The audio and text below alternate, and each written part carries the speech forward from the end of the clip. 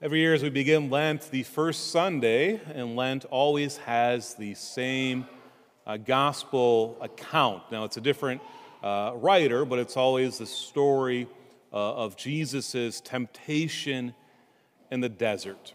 And so why does the church do this? Why do they always choose a temptation in the desert as the first Sunday in Lent? Well, as you hear about today in Mark's Gospel, by the way, Mark's account of the temptation is the shortest, which Mark's Gospel is the shortest as well. But what we see right away is that Jesus goes out, is driven out, the Spirit drives Jesus out into the desert, and he remained in the desert for 40 days, tempted by Satan. And right there, we should have some things ringing in our head, some bells ringing in our head. We have the desert, we have 40 days, and we have temptation by Satan. So that should call to mind, hopefully, temptation. We think of the Garden of Eden, and as Adam and Eve are cast out, they're kind of cast out into the desert, actually, is what we believe. We also have the 40 days, and of course, there we see the number 40 a couple times in the Old Testament, and any first century Jew would connect this just like we connect it as 21st or 22nd, whatever century you are, Christian and Catholic. And so what does 40 signify? Of course, we have 40 days of Noah in the flood, which we hear about in the first reading.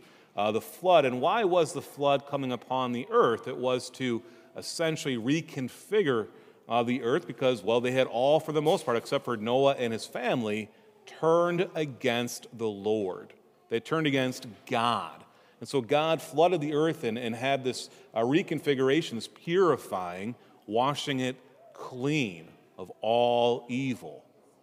And our mind there is always be like, what else does that sound like? Baptism, right? And so we see this connection all the way back in Genesis 5 of this type of baptism for the world. And of course, we know that we too are called to enter into this baptism.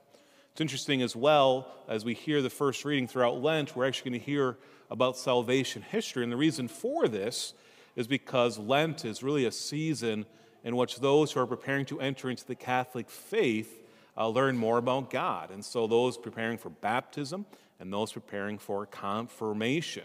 And so the Church in its Infinite Wisdom presents this. But it's not only 40 days of the flood that the number 40 comes to mind. We also, of course, have the Israelites who are in the desert for 40 years. And why are they in the desert for 40 years? Well, they're leaving the enslavement of Egypt and Pharaoh and how they're enslaved and going to the promised land. And yet when they get to the desert, what do the Israelites do? Over and over and over again, they turn back against the Lord. They don't turn towards him, they turn against him. I mean, even before they even reach the Red Sea, right? They're already turning to Moses saying, why did you bring us out here? Is there not enough graves in Egypt for us to be slaughtered? They cross the Red Sea. They go there. Moses is there at the Mount of Sinai and, of course, receives the Ten Commandments. And what are they doing when he comes back down? They're worshiping the false god, the golden calf. And this is after everything they have seen. What are they doing? It doesn't make sense. But obviously, they're tempted. They're tempted by the evil one. And so when Jesus goes into the desert, it states that he too is tempted. But unlike the Israelites, unlike Adam and Eve, he does not give in to that temptation. He stays strong. He perseveres. And at the end, of course, we hear him, the angels minister to him. And then, of course, he goes and after the arrest of John, he goes and says, repent and believe in the gospel. What does repent mean? Turn back to the Lord and believe in the gospel. What else is 40 days? If you take out Sundays, by the way. Lent. Lent is 40 days.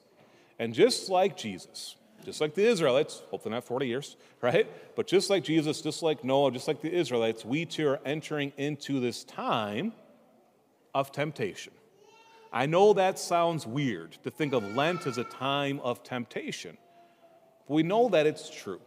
Why?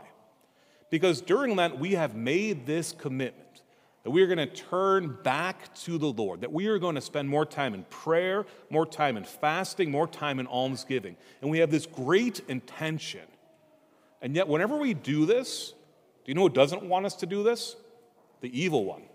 And he is going to tempt us. He is going to tempt you like no tomorrow. This happens all the time. We could think back in our own life. When we've wanted to go deeper, it seems like it's easier, not easier, but it seems like we have more temptations that come upon us.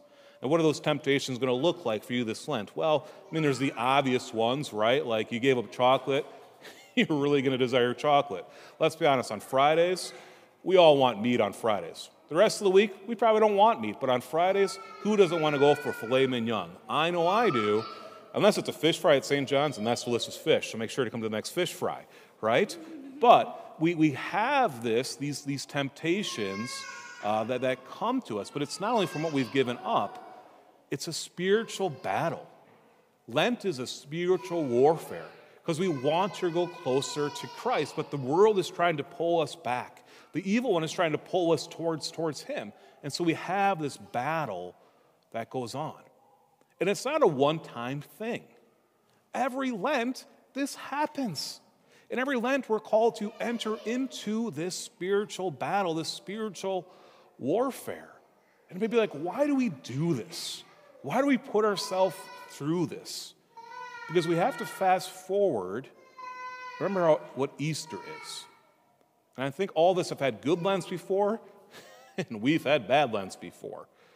Right? But when we have a good Lent, when we persevere, when we stay strong to the best of our ability with God's help, and it comes to Easter, we receive so much grace, so much reward, and we're able to enter into it, not only at Easter, but during Lent as well.